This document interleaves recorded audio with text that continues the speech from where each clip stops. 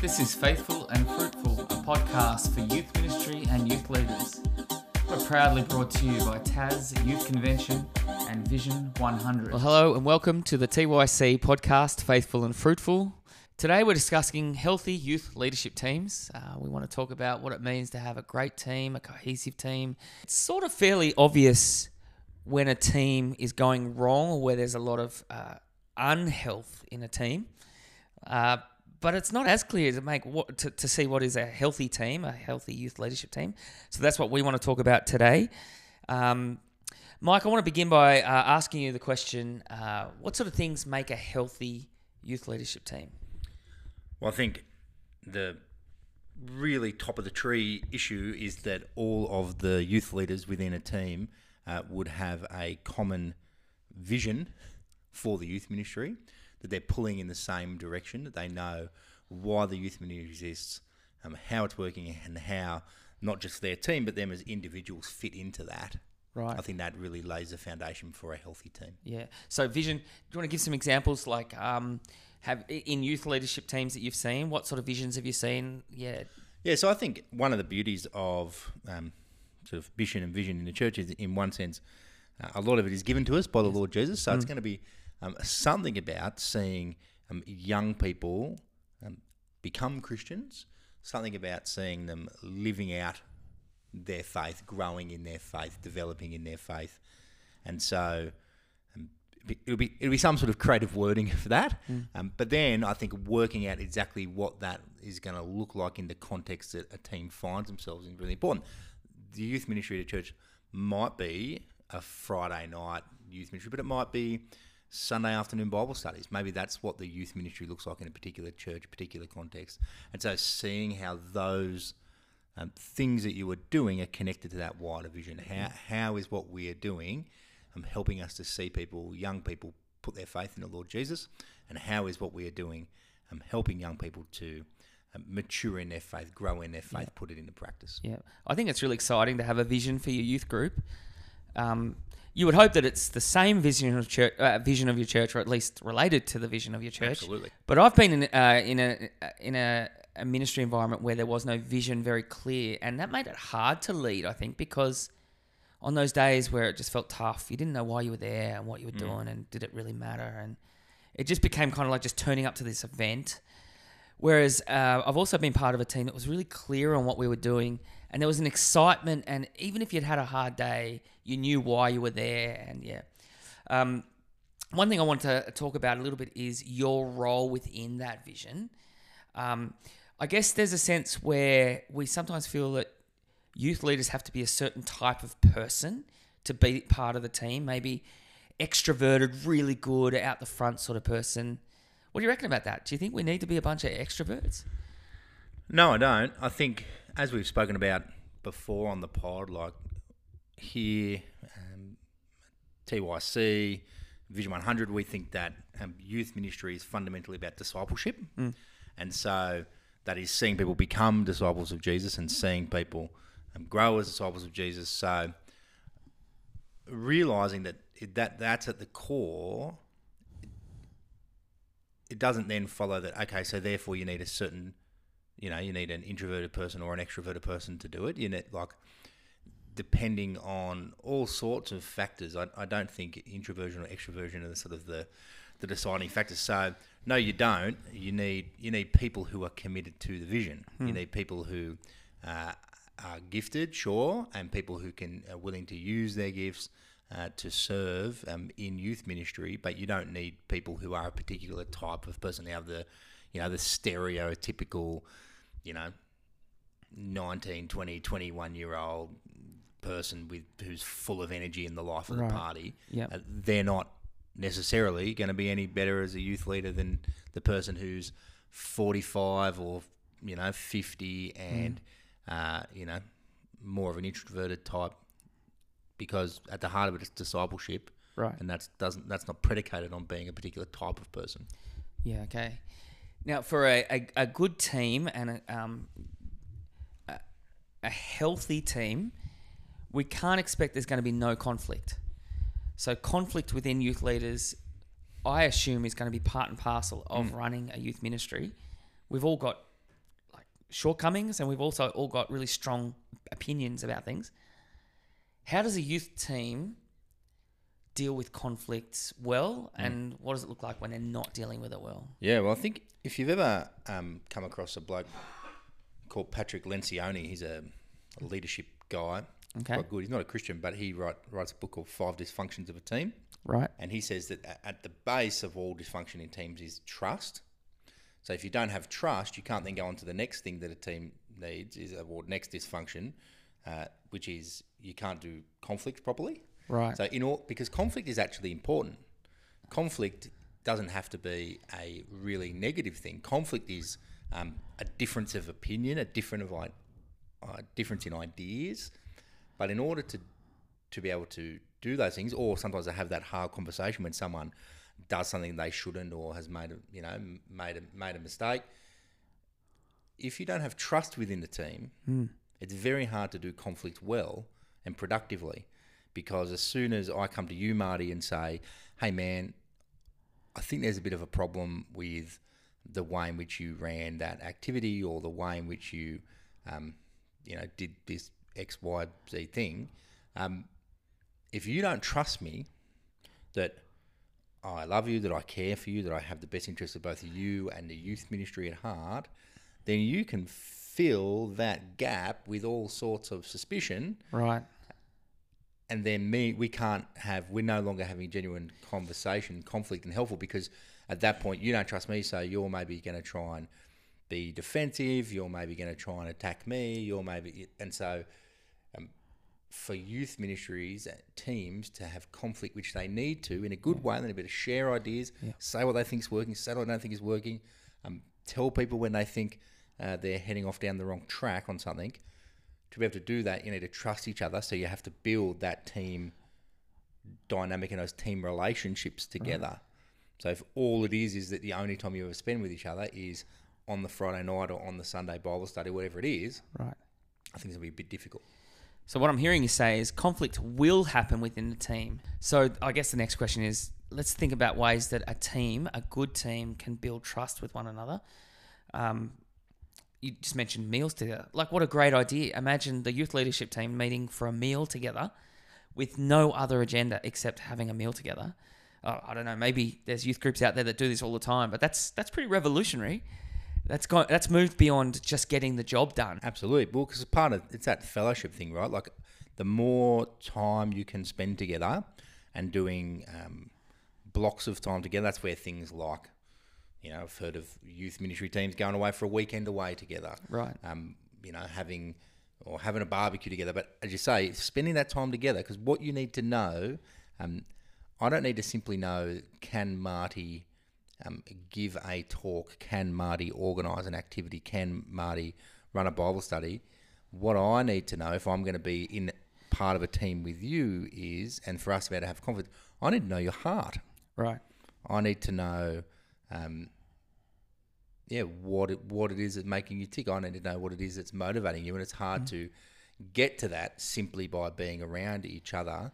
And it's worth saying that it takes time. So it's not like where you have one dinner together and all of a sudden you all know each other so well that, off you go. But it's that continuing process of deepening those relationships. And I think as Christians, as we have this debt of love to one another, one of the things that I think that will do and should do is it should mean that we assume the best of each other. Right. We assume the best intentions until we're sort of proven otherwise. We don't want to come in with I'm going to force Marty to sort of prove himself to me. I should go in with the best of intentions. That's going to help to grease the wheels of building that trust over time. Yeah, right. Yeah. We talked about vision, and having clear vision is really important for youth. Having trust is really important for youth and youth leaders. I think beginning the year with some sort of team time away, whether it's overnight or for as long as you can do, would be super valuable in whoever's heading up the team, setting the vision for reminding people of the vision, setting the vision, working at strategies for the year. But in that time, having time of just fellowship and hanging out and just chilling out, It's got to be super valuable, yeah. The other thing I thought of that would be really helpful is at the end of the year, celebrating. Celebrating, having a time out, whether it's a dinner or a party or just hanging out. The reason why I feel like that's helpful, again, it's just reminding each other of what we did in the year and kind of building that kind of team bond, but also celebrating the good things that God has done and just putting that at the forefront. What benefit is a healthy team going to have on your youth group, the kids? Well, I think having that commonality in purpose and understanding of the purpose and therefore what we're doing, that's going to help us to have a ministry that is consistent. That you're not going to have, if you've got one youth leader who's not clear or has a different idea about the purpose of the youth ministry, and their small group discussion is all about not about the Bible. It's about some latest self-help thing, say, because they think, that's what they need. Too much Bible stuff's going to turn the kids away, so I'm going to do this.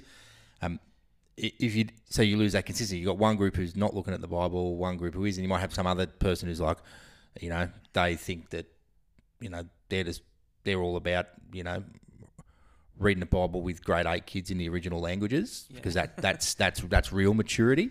And so if you don't have clarity as a team about why do we exist and what are we doing and how are we going to do it, and then going to do that, you're going to have inconsistency. And I think on the sort of worse than that, the worst side of where you don't have that is that the danger becomes in that vacuum, the kids, the groups that you're leading, they become something for the leader to get something out of. So they become, all of a sudden you've got this, a leader whose Bible study group of youth becomes their support network, right. becomes their place for working out their struggles. Now, that's not to say that every leader has to be, have everything together all the time. But we do want to make sure we have healthy boundaries, that we're not using that youth ministry that we're involved in to seek affirmation, to work through some of our more adult issues or anything like that. We want, we're there to serve and disciple the young people, certainly to have a relationship with them, but with the appropriate boundaries in place that a youth and youth leader relationship should look like. Yeah, that's good. Healthy teams can shape and model what is good in the Christian life for our teens and for each other.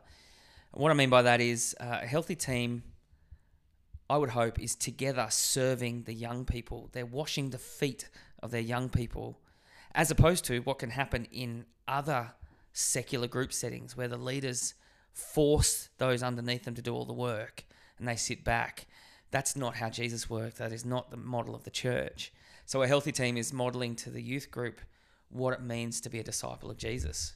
Yeah, it's a classic one, right, of the youth leader saying to the kids, you have to do the cleaning up. I'm not doing it because you're kids and I'm a leader. Yeah.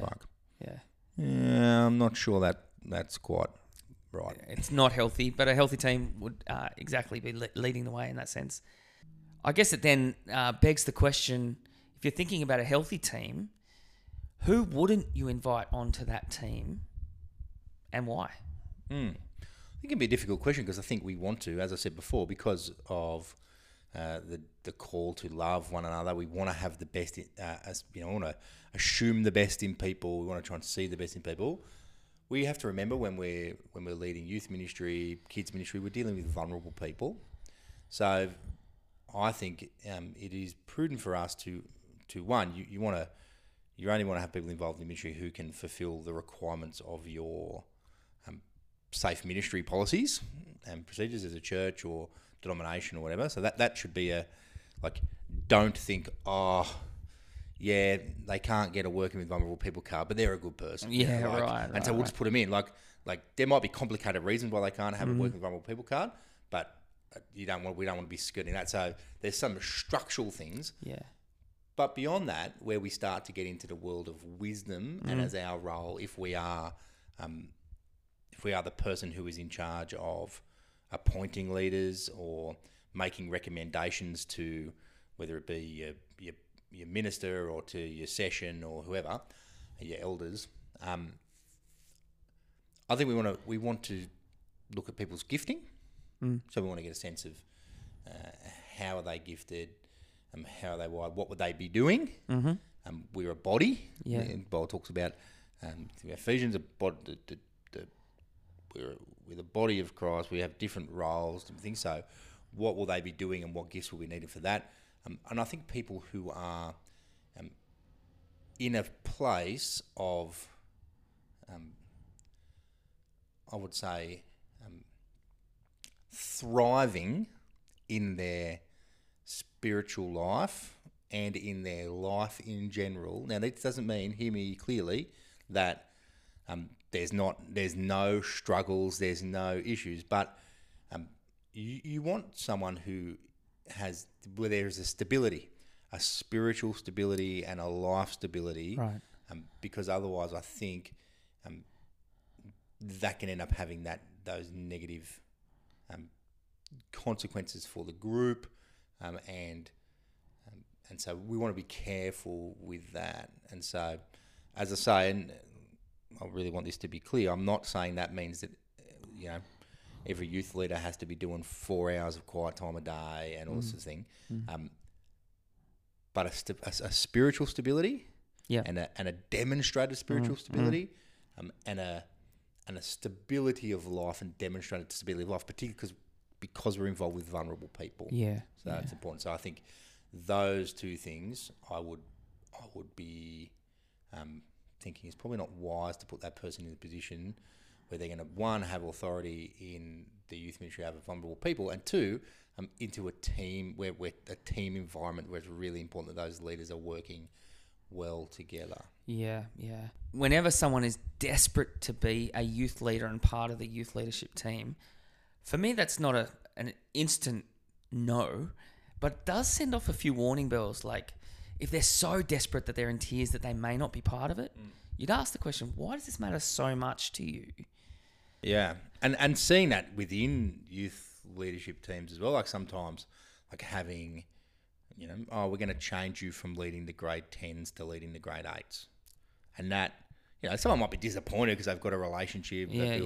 But you can kind of go, sometimes you go, oh, hang on, the response to this doesn't seem to match what's going on. So it might be cause to investigate, or, hey, we're going to bring on another leader and they're going to join you and they're going to start leading that group alongside you. Yeah. And someone really kicks back against that. Yeah.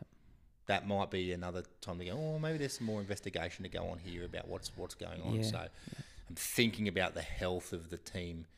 Even when we have the team together, already, when they're already part of the team, we want to keep, not sniffing around, being suspicious of everybody all the time, but be aware for some of those things that can make you go, oh, and it might be nothing. It might just be, there might be valid reasons for some of these things, but you want to do a little bit of investigation, particularly if that's your role within the group. In some of the healthiest youth leadership teams that I've come across, one thing I've seen happen, which I think is really healthy, I encourage it if it's possible, and that is that the team themselves don't rely on the senior pastor or the youth pastor, if you have one.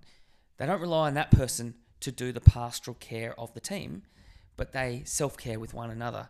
I've seen teams where just gently, without any fanfare, one person's gone to another and said, do you want to meet up and just chat and read the Bible? We could even prepare this week's youth group stuff together. I love hearing stories of youth leaders that weren't previously friends, developing a fellowship and relationship with one another. I'm sure at some point that took some work and some effort on someone's part. But how enriching, it would be to see that, and it has been to see that.